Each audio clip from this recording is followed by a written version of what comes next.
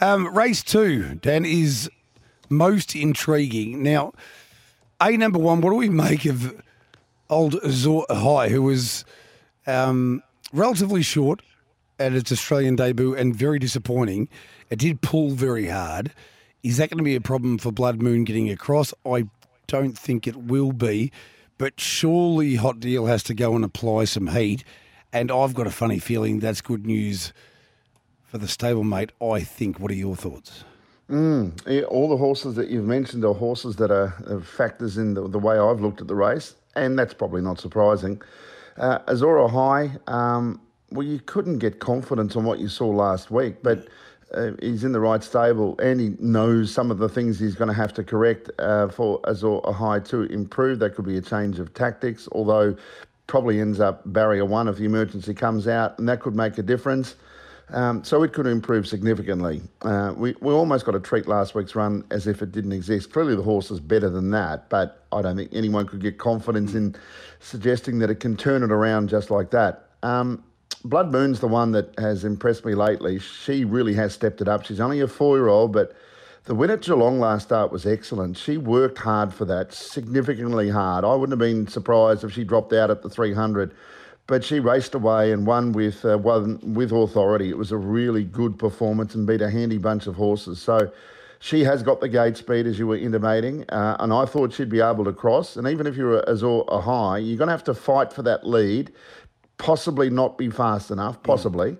Otherwise, you're probably going to get the perfect run, aren't you, behind Blood Moon. I mean, it's going to be the horse you'll want to follow. I wouldn't be surprised if she gets really short in the betting. I didn't know what price she was going to be, thinking, I might have found one here at odds. You know what it's like. They open up $9, quickly into $3.30, but we never get those prices. She didn't, but she's firmed anyway. She's going really well, really well. I'm somewhere between best each way and best of the night, Blood Moon, number 4, but she can make her own luck. Hot Deal's a very good horse.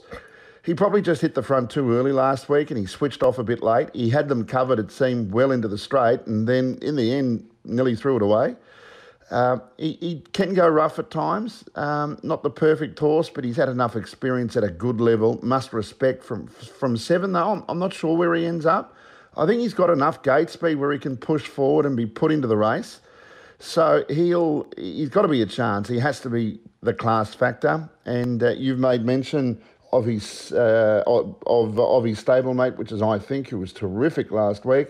And I think Lottie Moon, even though it's a bad gate, won easily last time at Geelong, and it might be tougher from the draw, but I think she's got claims as well. But it's going to be very hard to beat Blood Moon. 4, 7, 13 and 10 are my top 4. Even though it's not in my top 4, I just don't understand how Lottie Moon can be the equal outsider of the field here. Is that right? 31 and 7, equal with Mustang and We Made Frio. That can't be right, can it? And the Candyman's driving as well. Surprising. Look, she might start 31, but everything else is Would you like a minute? I can hold the fort if you want to have a bet now. Yeah, it's over. She's going much better than that. The draw mightn't see her get into the race if Blood Moon leads, but I think she's clearly going better than a $31 shot. I know my prices aren't of great significance because no one can bet with me, but I had a rate at $11. I had a rate at 12, so they can't bet with me either. So I'll prosecute my case here. So Blood Moon, yes, of course. 7 starts in front, 6 wins and a placing. Just lives and relishes to lead and should lead. And David McGuigan, good driver. But I'll ask you, does Aaron Dunn often die wandering in the car? No, absolutely not. So Hot Deal, I think I just can't see Aaron, our mate Dunny, not laying down the law at some point and saying, "Oh, you're Blood Moon, I'm Hot Deal. I'll have a good crack at you." And there's something about this stablemate. I think it's a better horse. It's just a really nice cut of a horse. It's clearly got speed. It's going to only get better. And if they do go, if the middle half of the final mile is strong enough, I think can peel and win. So I'm thinking $11 best roughie of the night. Blood Moon second, of course. Very, very hard to beat. Hot Deal will also be there, even if it does lay down the law. Got a Smudge has been backed, and I understand why. Nice trailing draw. And our old mate Sassiola is probably the other one. If I was having early quaddies, we'd be throwing it in as well, I reckon, Dan. Yeah, look, I think you've hit the nail on the head. Initially, it looked a hard race and then was able to sort through it. I'm not saying there are horses that can't win, but there was probably 4 or 5 that very quickly, once you go through it, looked the key chances. And you mentioned Got a Smudge. I didn't put it into the top 4, but it was the next one on the way it's going. I think it's a must if you take your early quaddie to throw in as well. It's actually not a bad race.